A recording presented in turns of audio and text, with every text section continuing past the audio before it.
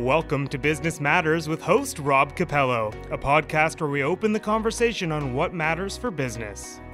We would like to thank your sponsor, Valley First Credit Union, a member-owned financial cooperative serving the Okanagan, Similkameen, and Thompson.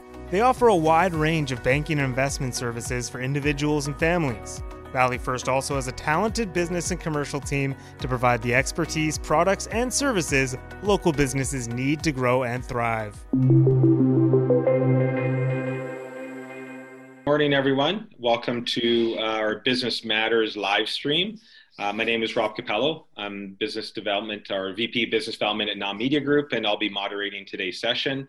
So everyone knows from the previous sessions, we're live streaming on Zoom and on our Kelowna Now Facebook page as well. So, and these sessions will be available afterwards as well, that you can look at them.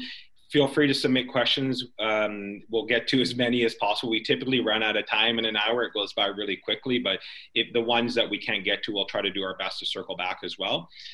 So we had Scott join us in an earlier panel, and a lot of questions came up obviously around employment law. So we thought, hey, it might be worthwhile dedicating a full session just to this topic. There's a lot of employers and employees that have a lot of questions right now around this topic as well. So we wanted to make sure that we could get as many questions answered. So there's obviously a lot of uncertainty as people are going back to work right now. We're starting to hear some businesses starting to open doors, and obviously there's difficult times for businesses, especially for small businesses. So we're hoping to do our best today that Scott will provide some guidance to business owners as best as possible, assist employees, and discuss how we navigate sort of our way through this COVID-19. So no one wants to hear me talk, so let's get started. So welcome Scott to the session today. He's a partner at Doak Sheriff LLP. Scott has been practicing law since 2005 after being called to the bar in Ontario. Scott has focused practice exclusively on employment and human resource law and commercial litigation. Scott relocated in Kelowna in 2017.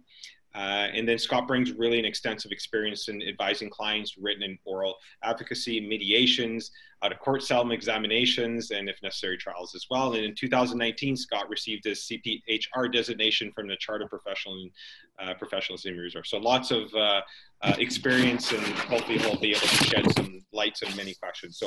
So we thought today what we're going to do is kind of breaking them into different categories. So we have about 5 different categories we're going to focus on. And then again, please do ask questions, and we'll integrate questions, your guys' questions as you come up with them through either Facebook or Zoom. Please ask them and we'll make sure we get to them. So again, Scott, welcome, and thanks for taking the time to spend about an hour with us today. Oh, thank you.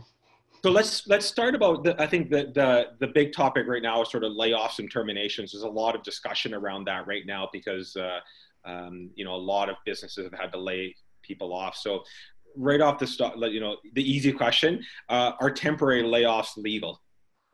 Yeah, it's kind of an odd answer, and I think my answer will surprise most employers and employees. Layoffs are legal under the Employment Standards Act and under the Canada Labour Code, whether you're federally regulated or provincially regulated. But technically, a temporary layoff has to have some conditions in order to make it legal under the common law. And the common law is the court decisions. And basically, it comes down to the fact that an employment relationship is a contractual relationship between an employer and an employee. And that contract is the employer will provide work for the employee, and the employee will work in exchange for money. So if you do a temporary layoff, you're creating a situation now where the employer no longer has work for the employee and is no longer paying them. So technically, they're being terminated from their employment, albeit on a temporary basis. So in order for it to be legal, it has to have some criteria under the common law. And the first would be that it would be an industry where temporary layoffs are the norm. So like forestry or mining, where they go through a seasonal cycle and there would be normal layoffs, that's acceptable. Or it has to be explicitly in the employment agreement that temporary layoffs may occur. And if it's absent those two factors, the employee actually is required to give their consent to the layoff. And if they don't provide their consent, technically a temporary layoff is a dismissal of their employment. So if the employee doesn't consent, it's technically a termination. Now I say that a bit tongue in cheek because that's the technical requirement. I think in reality, the fact is that an employer or an employee who does not provide their consent in a time like this, where there's mass layoffs, will probably be unsuccessful in advancing a claim that they've been wrongfully terminated. And they will probably be deemed to should have accepted a temporary layoff. But so there is some technical legal requirements for a temporary layoff, although they're legal under the legislation. The technicalities come into the common law component. So due to obviously these are situations a lot of businesses have never faced before the pandemic. So what can an employer legally, like how can an employer legally temporarily lay someone off then because of the pandemic? Or what are, if the steps, if you don't have a contract, if it's not in the contract and so forth, is there steps they can take to make sure that they're on side?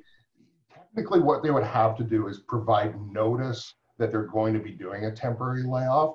And the notice requirements are in the legislation, whether it's the Employment Standards Act or the Canada Labor Code. Every employee is entitled to reasonable notice on termination. So essentially, because a temporary layoff is in essence a termination, right, the employer should give notice that there's going to be the temporary layoff. So whatever prescribed under the legislation, and it's generally 1 week per year of employment up to a maximum of 8 weeks. So if you've got a long-term employee who's been there for 20 years, you should probably give them 2 months notice that the layoff is coming before it happens. Now that's not always practical, particularly in his circumstances. This might all be over in 2 months, hopefully. But if you've got shorter term employees, what we've been seeing is employers will give if you've got a 1 or 2 year employee, you give them 1 or 2 weeks notice and then implement the layoff. And that can skirt that issue of not having consent from the employee. So, but given the situation we're in, and maybe is everything out the window, for lack of a better word, because there's so many layoffs right now, is that or what would happen if you know what I mean, if you didn't meet all those, from an employer point of view, you didn't meet all those regulations, like you said, given that there's such mass layoffs because of what's happening?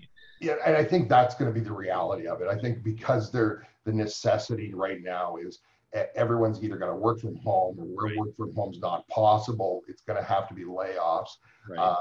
The employers have a situation that is unprecedented, and unprecedented is going to lead to new court decisions. So I think, my opinion, I actually wrote an article about this on our firm's website.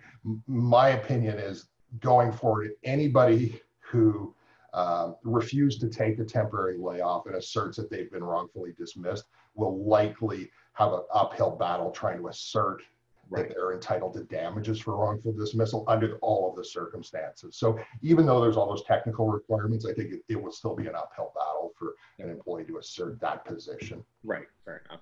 So how long can an employee be laid off for? Is there and where does that threshold?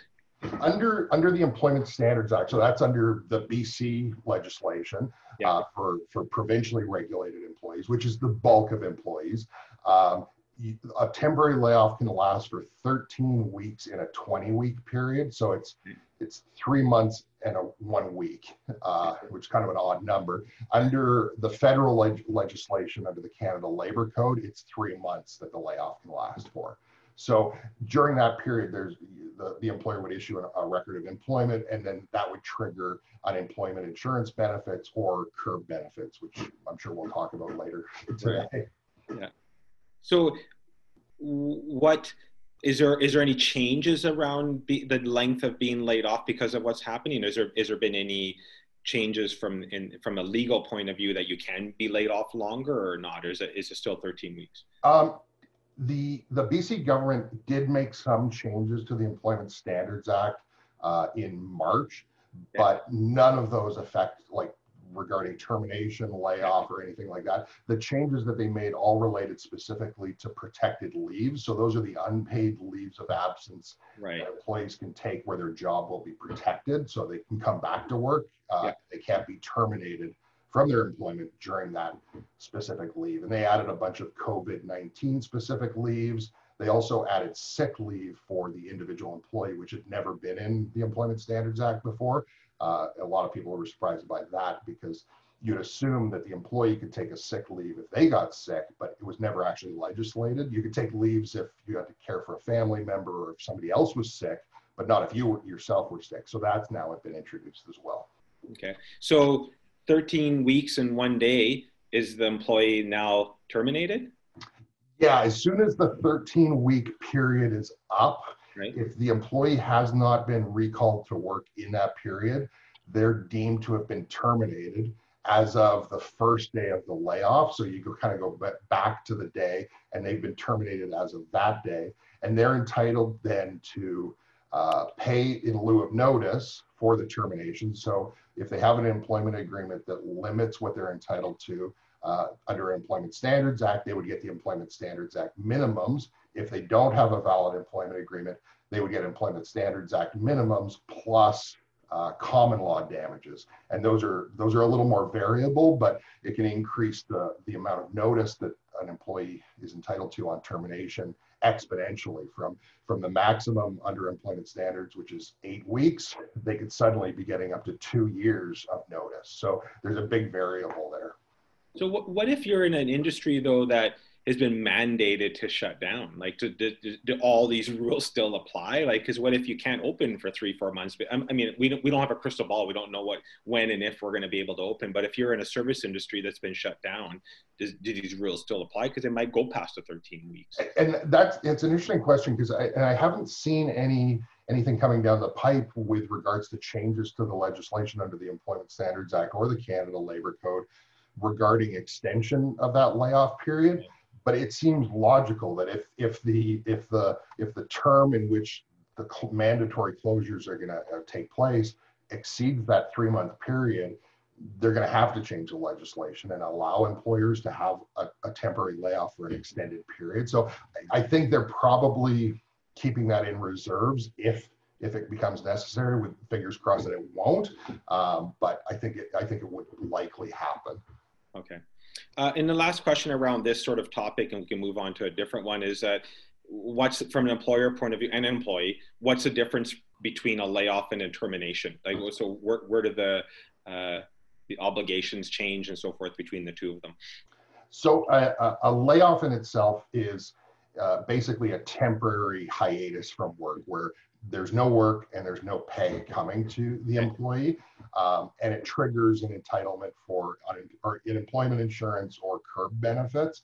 A termination is a permanent situation, so you will never come back to work. The idea of a layoff is it's temporary in nature, and the idea is that you can be recalled anytime during that 13-week period to come back to work, and that's the intention, is that you will come back to work. Right.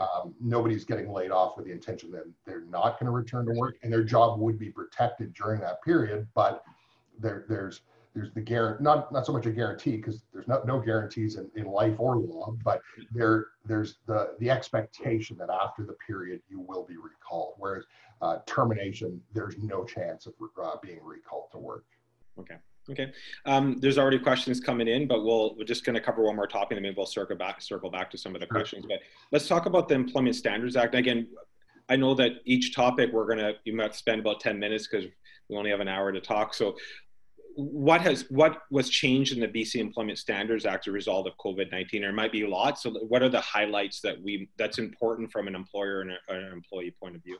The biggest changes that they made from both the employer and the employee perspective were specific leaves of absence related to COVID-19 issues. So if you're sick with a COVID, or you've been quarantined because you're presumed to have the virus, or you have to look after an individual who has the virus or is presumed to have the virus, or you've traveled and you've got a mandatory quarantine period upon your return, or you're a parent whose children can't go to school because the schools are closed and there's no childcare available for you. They've created an unpaid leave of absence for those circumstances, and the leave of absence is indefinite. There's no end date. It can go on essentially as long as you meet the conditions. That leave of absence is there. And under the Employment Standards Act, A protected leave of absence is just that. It protects the employee's job so that when they're able to return to work, their job is there and ready for them. So the employer can't terminate them during that period and can't replace them. They can hire a temporary person if they need to cover that person during the leave, but that person is entitled to have their job back when the leave is over. So they brought in all of these very specific COVID related issues. Right. At the same time, they brought in sick leave for individuals, which is actually only 3 days. You're allowed to have a 3-day sick leave now.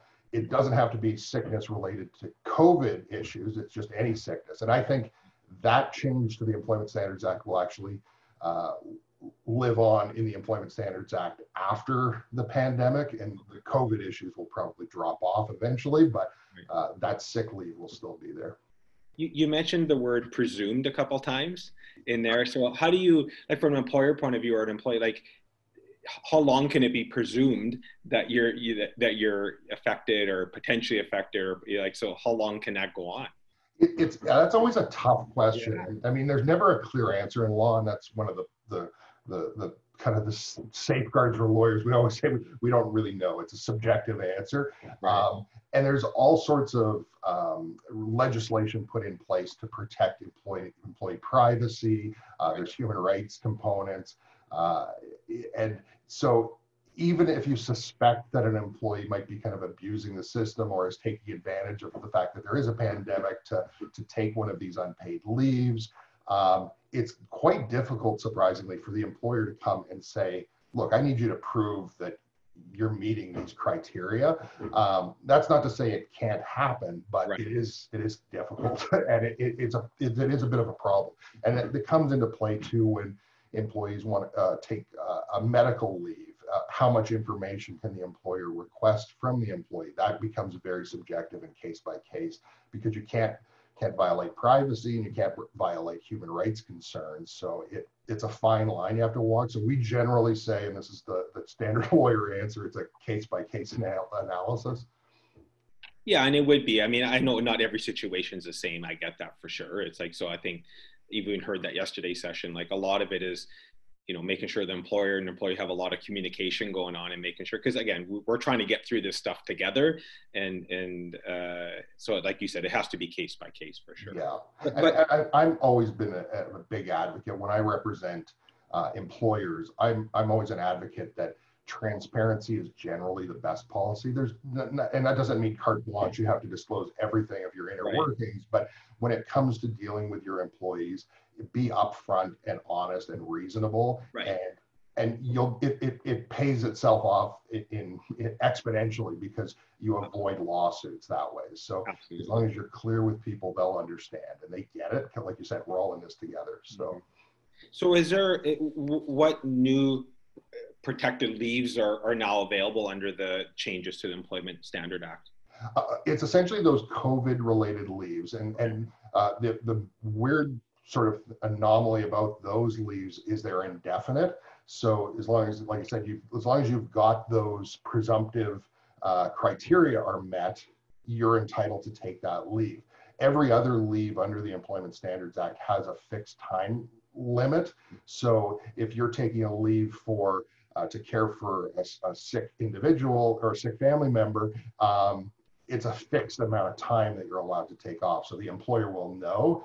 Right. This one's a bit of an anomaly because it's indefinite and it can go on until the crisis is over, essentially. So with the recent changes to this Employment Standard Act, has there been any changes to layoffs, termination, or overtime? No, nothing at all. They haven't changed that at all. And I think, like I said when we discussed it earlier, I think the layoff provision, I think that may get changed, and right. We'll have to wait and see.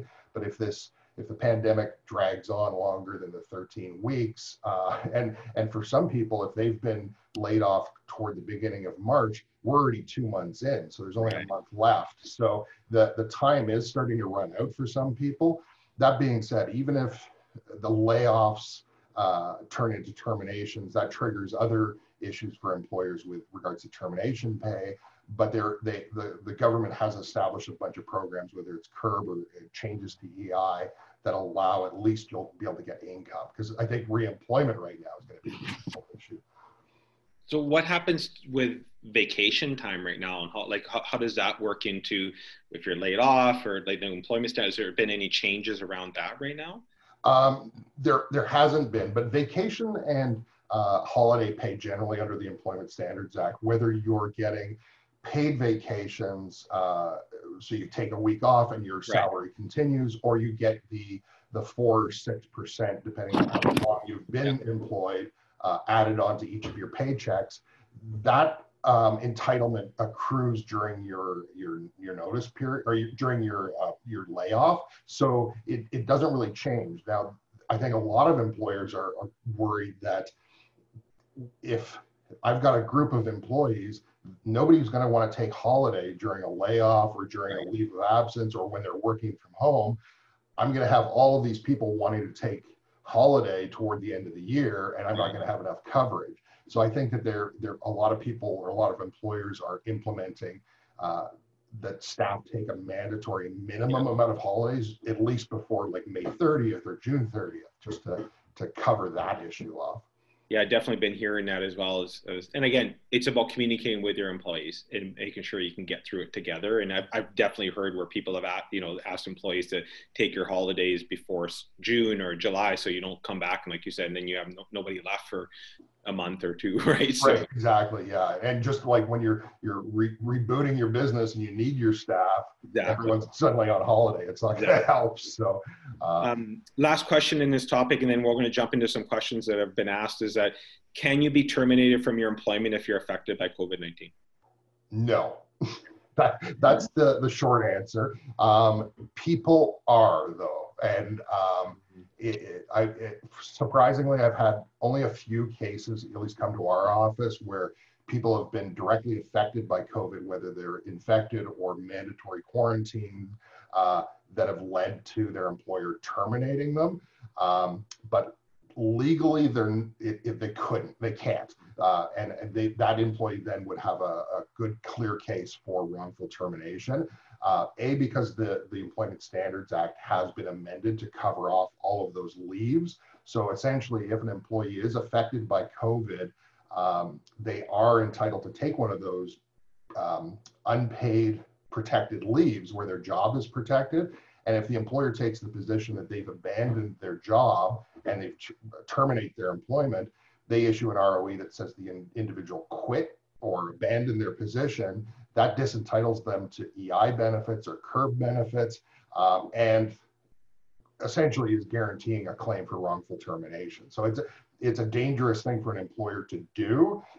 It also can give rise to a human rights code complaint, because COVID, at least in Ontario, they've already proclaimed that COVID is considered a disability under the Human Rights Code there. And I think it's just a matter of time before the same thing happens in BC, because it is a virus, it is a disease, it is affecting people, and they will need time off. So if you're discriminated and terminated because of COVID, you are probably being discriminated under the Human Rights Code as well as wrongfully terminated. So Right. Okay.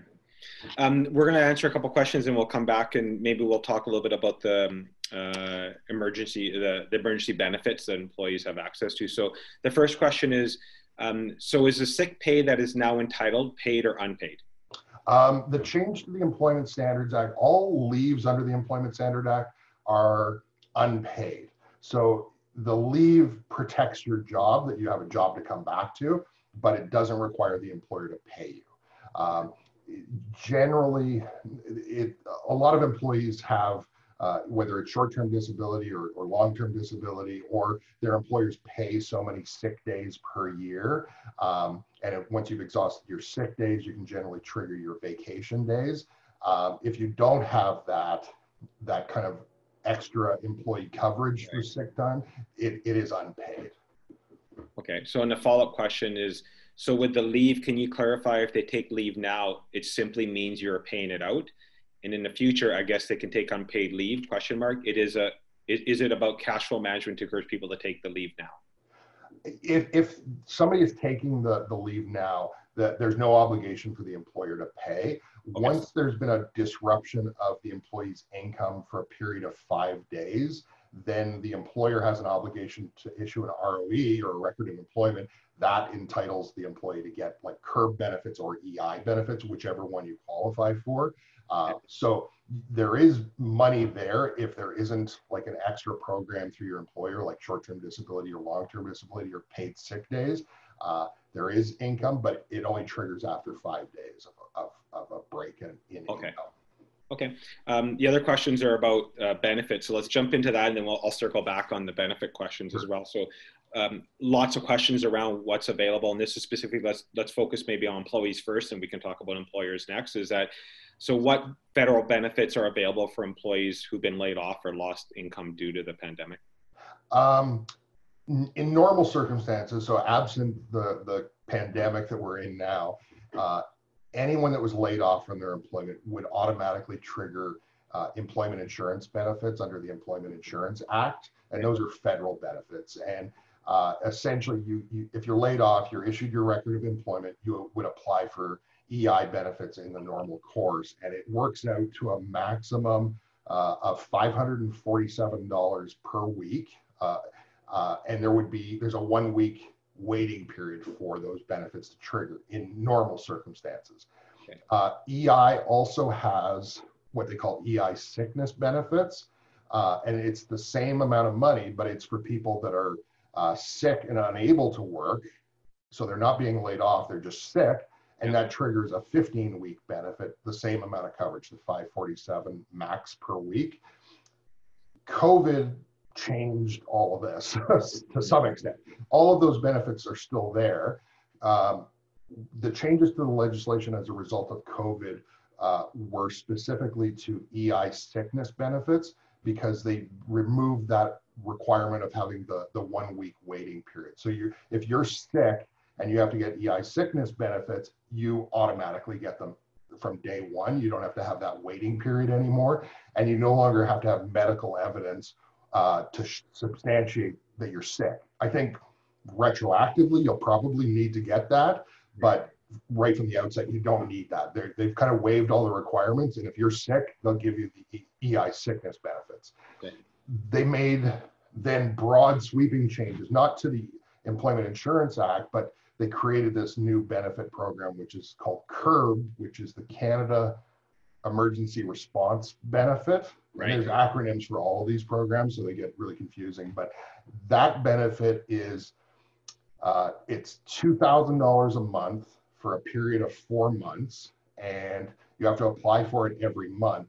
But it was essentially designed to fill the gap that EI created. EI was really only available for people who have worked for a period of time, have enough insurable income to qualify for EI benefits, but it doesn't work for people that own their own businesses, who are self-employed or independent contractors, students, temporary workers. So there's a whole group of people that, even if the layoffs or the termination of their employment is no fault of their own, they can never get EI benefits. Right. So they created this CERB program to kind of fill that gap. And it was supposed to be everybody that can't get EI, that's legitimately affected by COVID issues and can't earn income, they'll get CERB. That's really how it was designed to do. From what I've been seeing and from my clients' experience, everybody who applies for either EI or CERB automatically gets CERB. And I think they're just doing that because it's easier. They can just administratively send Right. money faster than processing all of these 3 million plus EI applications. So they're going to sort it all out eventually. But at the moment, it seems anybody that applies for CERB gets CERB. But I think the warning out there is if you inappropriately apply for CERB, you're going to have to pay it back. So, right. Yeah, for sure. They're going to have to somehow figure that out down the road for sure. So yeah. And so is CERB the only benefit available for people that are not eligible for EI? Is that correct? Currently, there it is, but they've introduced a bunch of other programs that still need royal assent by Parliament to become law. One of those is the benefit for post-secondary students and new post-secondary graduates. That's a $1,250 a month benefit, which if you have dependents bumps up to $1,750 a month. That benefit should come into law. I think it was being argued yesterday, if not today. It should be coming into law within the next week or so, and it's same sort of application as CERB, but it's specifically designed for post-secondary students or recent graduates, because now we've got all this new graduates who would either going to have a summer job or would be about to start their careers, and there's no work. So that's what that benefits. So does it have to be? There's some confusion around that too. So for a student, is it someone that's graduated, or could it be someone that's in first year university or college? Like, what's the criteria that qualifies you as a student that you can go into the benefits? From what I've read so far from the press releases from the Prime Minister's office, is that it's post-secondary, so college or university, any level, so first, second, third, fourth, whatever year you're in, or recent graduates. So if you've just finished a program in April, you've got all your exams and you're essentially done school, but now there's no jobs, you would qualify for it as well. Okay. So you mentioned temporary and seasonal workers earlier. So how has CERB benefits been expanded to include temporary and seasonal workers, or not? They have indicated that it will. Okay. I haven't seen the change yet, so I think it probably with the student change as well, they'll be covering off, because essentially what they're trying to do is cover off everybody to make sure that nobody is kind of falling through the gaps. And if you've had a disruption of income because of COVID, there's going to be a benefit out there for you somewhere. It's just a matter of finding it. Okay. So there's a question that came in on this, and then I have one more, then we'll move on to the employer side, is that there is some confusion with CERB versus EI. Can you clarify if you claim CERB first and then kick into EI after the 4 month of CERB, question mark?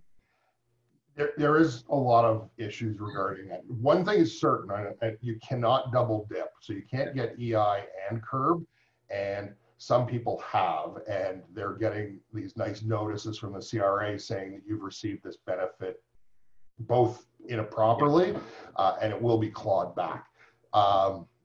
Absent that, from what it appears, this CERB benefit seems to be getting, everyone, like I said, is getting automatically approved for that. And CERB is not, it's taxable income. So you'll get that $2,000 and you're going to have to pay tax on it. Okay. From what I can tell, from what has been happening, and this is just my opinion from what I can tell from what's happening, people seem to be going on the CERB benefit. They can have that benefit for 4 months because of a COVID-related issue.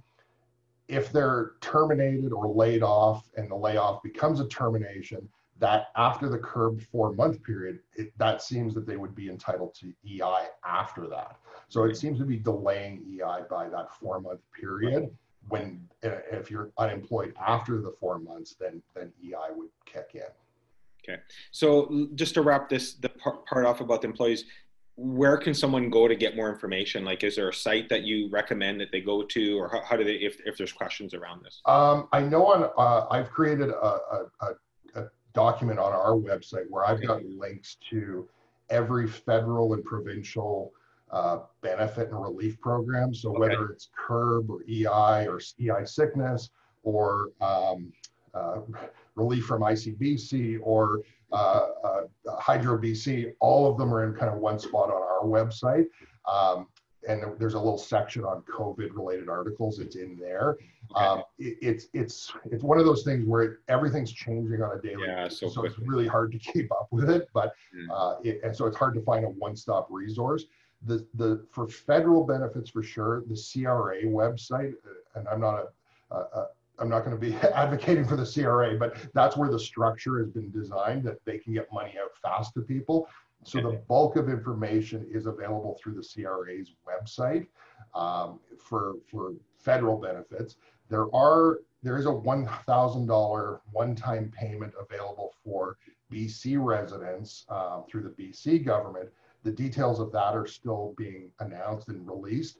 But if you're eligible for EI or CURB or any of the other federal benefits that are coming into place, it also triggers your eligibility for that $1,000 BC benefit. But the details of that haven't been released yet. Okay. Let's switch focus a little bit to the employer side then. So what's available to the employer? Obviously, the wage subsidy program is the one that I'm most aware of. So how would they amended that, and what does that look like from an employer point of view? The wage subsidy was probably the biggest feature that the federal government announced. Originally, the wage subsidy was announced that it was a 10% contribution, and there was a lot of complaints that it just really wasn't enough. And then I think the UK implemented an 80% wage subsidy, and then Canada followed suit. So we've now, they've implemented, or the federal government has implemented a 75% wage subsidy for employers of any size. So it doesn't matter if you're a small employer with 1 or 2 employees, or if you're WestJet or Air Canada with thousands of employees, you can still trigger this benefit. And essentially, you just have to demonstrate you have a 30% decrease in revenue from month to month. Some industries, obviously, that's much easier to do than others, but a lot of them, the COVID issue would have automatically created a 30% decrease in revenue, particularly when you look at airlines.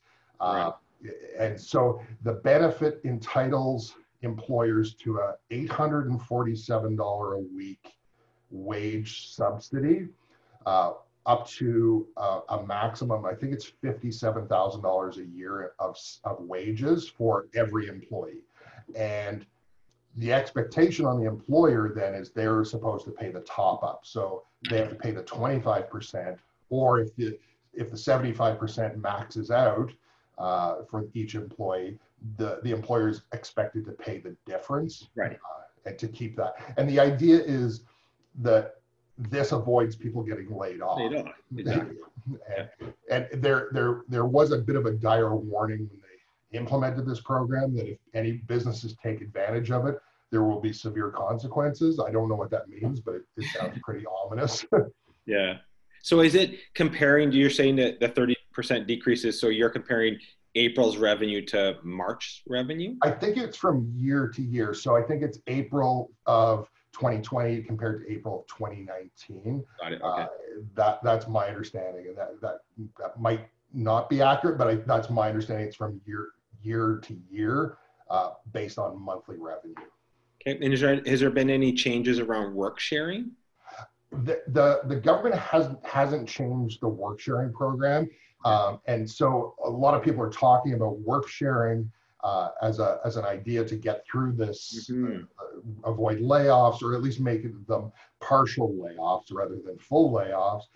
Work sharing programs are designed to, when there's a group of people that essentially do the same job, but there's a reduction in the amount of work, now you just pool those people and they'll work less than 50% together to do a smaller amount of work, if that makes sense. They'll get an ROE that triggers employment insurance or CURB benefits because they have a decrease in income and a decrease of work hours, but it keeps them on the books and they stay working, albeit maybe at reduced capacity. The problem with work sharing is they have to be approved by the government before you implement them. So this is something, if you had done it previously and had the plan in place that if there is a downturn, this is what we're going to do. You have to have a plan for economic redevelopment and how you're going to get your business back up to full standards. So it's not ideal in a kind of a emergency situation like we're in now, unless you already had it in place. That being said, you can still create a work sharing program if you've got the consent of your employees. So if you've got 1 or 2 employees and there's a diminished amount of work, rather than face layoff, we can give you 50% of the hours or reduce you by 2 days a week. If the employees consent to that's permissible. So although it's not technically a work share then.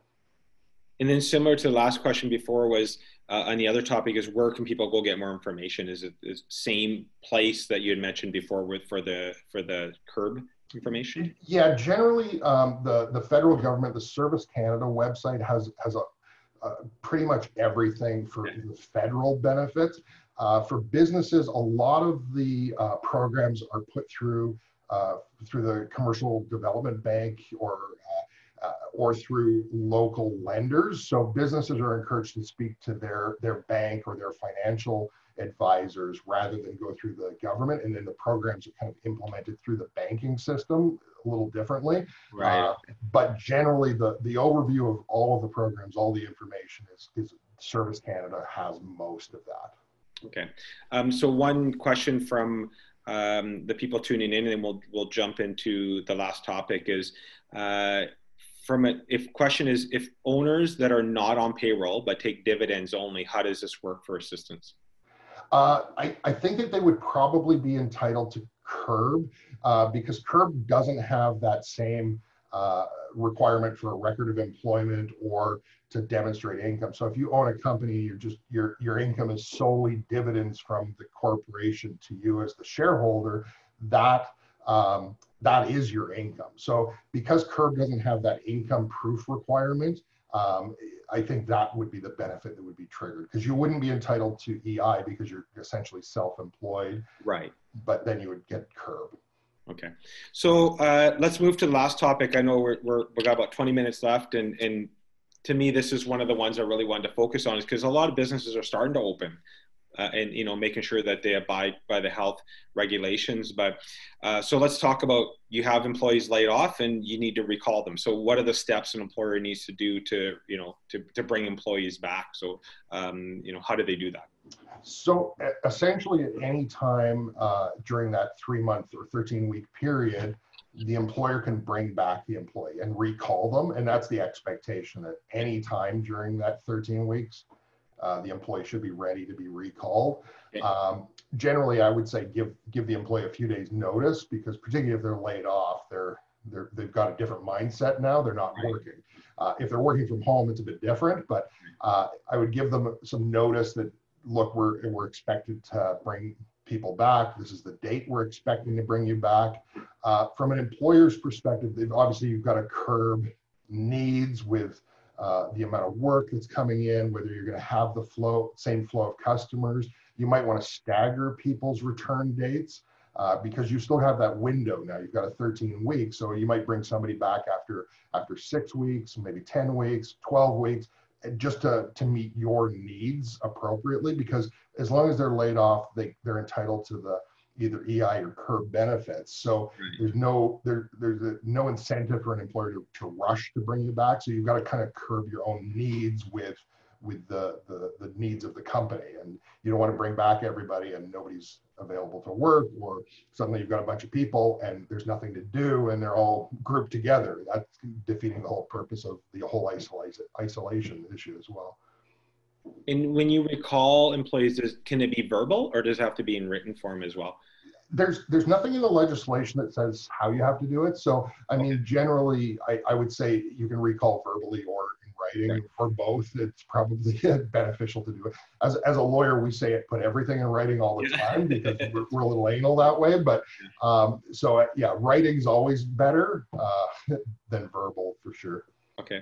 So as you're calling employees back, is what occupational health and safety considerations should employers think about, especially now, given what we're going through?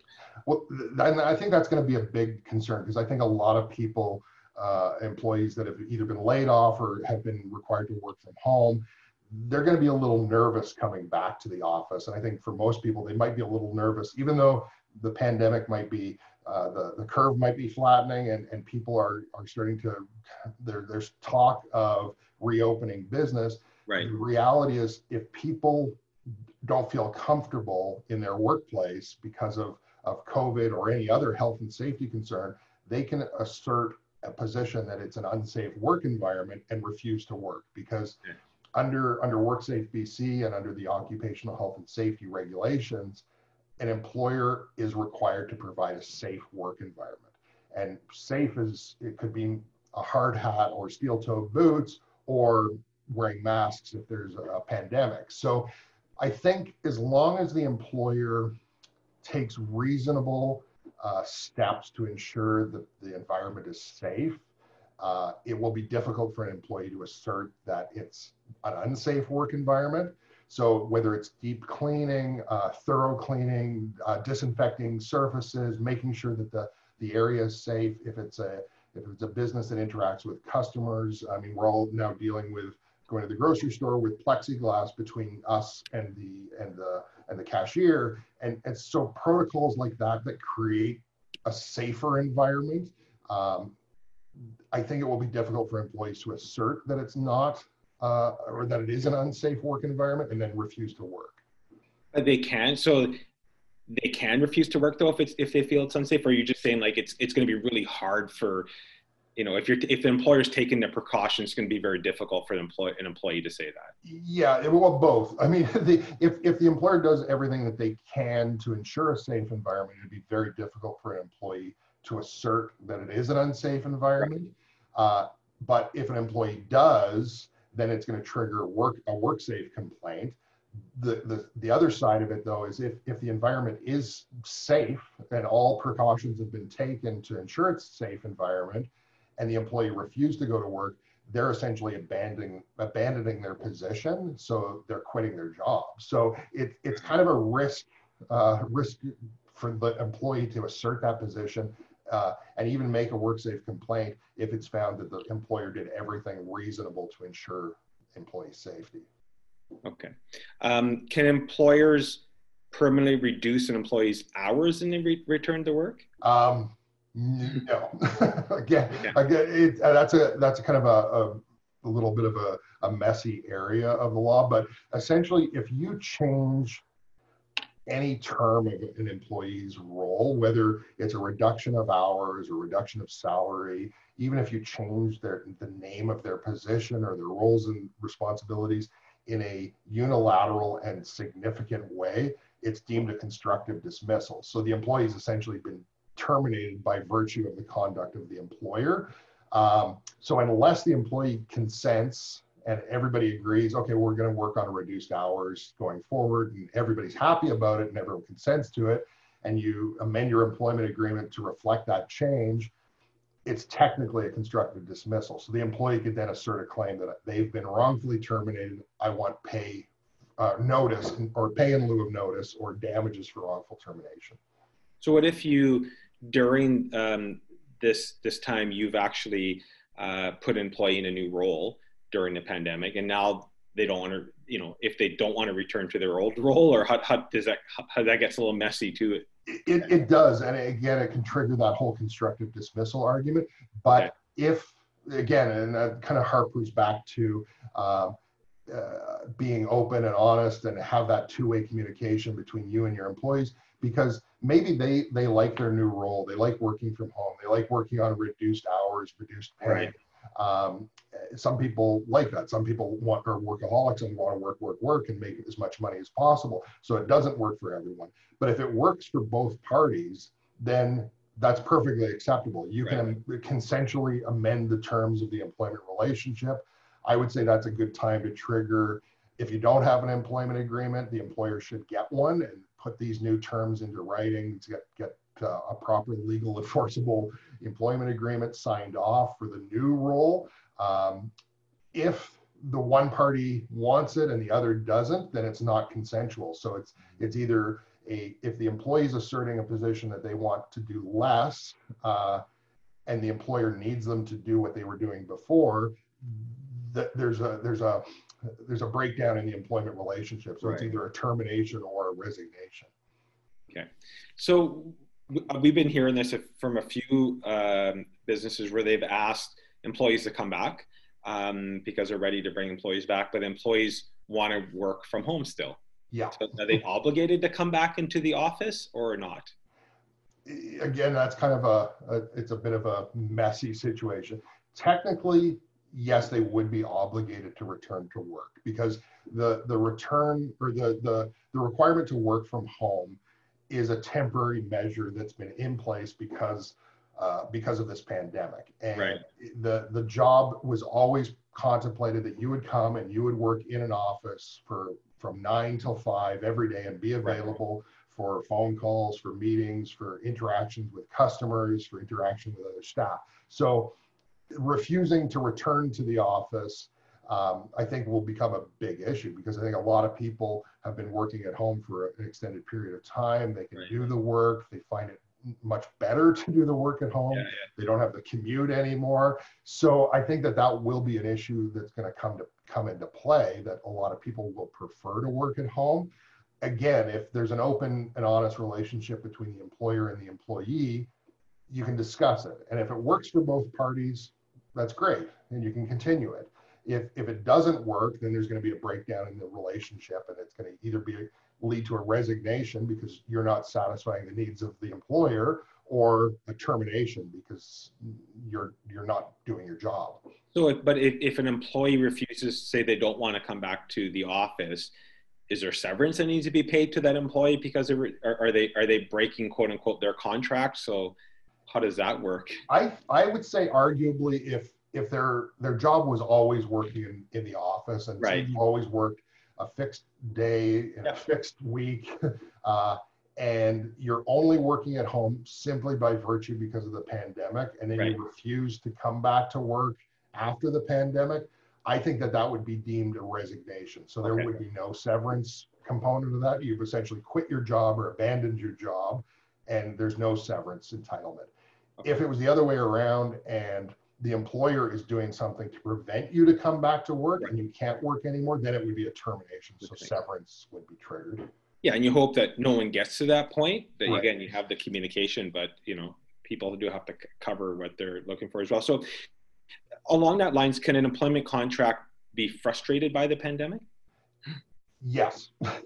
And essentially, frustration of a contract occurs when there's an inability of the parties to perform what the contract was for. So there's a lot of industries where working from home is not possible, but they can't come to the office by virtue of the fact that it's not a safe environment for people to work in. And so there could be a frustration if the layoff gets extended beyond the 13 weeks and now there's a termination. There could arguably be a frustration of contract, and then now you're arguing whether or not you have a valid agreement. From an employment perspective, even if there isn't a valid agreement, the employee is still protected by legislation, whether it's for termination pay. So if the relationship dissolves, and a lot of people are surprised because a lot of employees actually don't have a written employment agreement. So that when there's a termination or a frustration, it triggers the same benefit sort of thing. It doesn't really change anything from an employment perspective. But if there is no contract, the employee is entitled to quite a bit more notice on termination of the agreement than if there is a contract that's valid, legal, and limits what their entitlement is. Okay. I've been seeing a lot of discussion now with when people are going back to work. There's thermal cameras that take your temperature when you go into an office and so forth. So, and hopefully you don't get there, but can an employer take an employee's temperature at work? That's kind of an interesting one, because technically it would be a breach of privacy but on the same token, I think it's a reasonable precaution. And I've heard of people, even independent contractors, they go into a person's place of work to do a particular job, maybe once a week or twice a week. And each time they come in, they're subjected to a temperature check. If you go to the hospital, before you get it through the front door, you have to have a temperature check. So I think that although it technically would be a breach of privacy, under the circumstances, it's probably going to be permissible as a reasonable safeguard. Because if you've got a fever, you really shouldn't be exposed to other people. So, and I think under the circumstances of all of the safeguards that are in place, that would be deemed reasonable. Okay. what if your business, I mean, when the government came up as sort of listing the essential businesses, it's a long list, Yeah. right? So if you're deemed an essential business and you're choosing to stay open, but workers refuse to come into work, what happens then? There's certain industries where employees are not entitled to assert an unsafe work condition as a basis for not doing their job. So the obvious ones would be like doctors, nurses, Right. firefighters, and police officers, but there are essential services that are perhaps not really essential, Right. but perhaps in a pandemic, maybe they are. I'm thinking like liquor store. Uh, those employees wouldn't have the same parameters as a doctor or a nurse refusing to go to work, not being able to refuse to go to work because of the pandemic. So I think that would, even if you're an essential service, if the employee is reasonably feels unsafe, they would be justified in saying, look, I can't work. I'm vulnerable because of my age or my compromised immune system, or I just think it's a dangerous work environment. I don't feel comfortable. I think they could assert that. It'll be an arguable position whether or not it's going to be successful to do that. But again, it might trigger one of those unpaid leaves under the legislation. And Right. and the definitions are so broadly defined now that anyone could really fit into it, absent those industries where you're not allowed to assert that position. So how do employees protect if you're back to work and then an employee actually contracts COVID-19 at work? What then? Like, how are employees held liable? Is it like, so how does that shake out? BC was actually the first province to implement a change, and I'm drawing a blank on the actual, but it's the emergency protocols of the province, and they implemented a change in that employers who are providing essential services, so that list, like you said, is very long, right. And it pretty much covers almost every industry if you right. break it down into its core components. But those employers are not liable for the spread of COVID to others, including their own employees, provided they do all reasonable safeguards to ensure a safe environment. Okay. I mean, it's a virus, it spreads, but there are safeguards we can do to slow it down. So we're almost wrapping up on time, but so if employees come back, what are the obligations from the employer's point of view to make sure that the workplace is safe? And are there additional steps as an owner needs to take to make sure that we're compliant and we're given the most safest environment we can for the team? I think from an immediate standpoint, deep cleanings, disinfecting surfaces, perhaps creating a system where you stagger employees so there's not as much contact as there would have been normally. If people are still able to work from home and it doesn't hinder the work environment, I know from our perspective, a law firm, we can operate pretty remotely and do client meetings by Zoom. And so if you can do things like that for an extended period of time, I think the better. I think bringing people back too quickly or too prematurely into a kind of a group mentality. But I think follow what the BC Health is telling everyone to do with the distancing. If you've got an industry that has customers coming in, stagger the flow of customers so you don't have groups of people in close proximity to each other. Bring in cleaners with more frequency than you would otherwise. But I think as long as you follow all those guidelines and don't rush to group people back together, I think that you'll be okay, at least from an employer's perspective. And I think that, as we're coming to the top of the hour, and again, I appreciate your time. I had a whole bunch more questions that we could get to, and we didn't get. But that, we'll do our best to circle back to questions that weren't answered. And we always say, like, if there's questions we haven't answered, if the other ones do reach out to us, and we can make sure we get, we can connect with Scott and make sure we get those questions answered. But the topic, we've been covering lots of topics, and really what it comes down to is having open communication. Like, it really is, it doesn't matter if yesterday we're talking about, leasing and commercial leasing and making sure you're talking to your landlords is no different. Making sure you talk to your employees and your employees are talking to your employers. we got to work together to get through this, right? So in most businesses want employees to be back, right? So just open that communication and don't let it get too far. Right? Yeah, absolutely. And I advocate that. We do employment law seminars for businesses in the community throughout the year. Normally we switch to webinars now, but that's something we advocate over and over and over. As an employer, be open, be transparent, and be honest with your employees, and that will serve you very well long term. Yeah, for sure. Well, again, Scott, thank you so much for taking the time with us and for people that tuning in. These recordings are available on Facebook, so please go on if you can share it and watch it in your own time as well. Next week, we have 3 more sessions on Tuesday. These are all 10 a.m. On Tuesday, we'll be talking about the future of events in our community, so there's lots of discussion around that. On Thursday, we're going to have a discussion around tourism. And then Friday, we got a local business panel, which we're really excited about, just local business owners talking about what's going on. Again, thanks for spending the hour with us. If there's questions we didn't get to, please do send them through, and we'll make sure we get them over to Scott to answer them for you.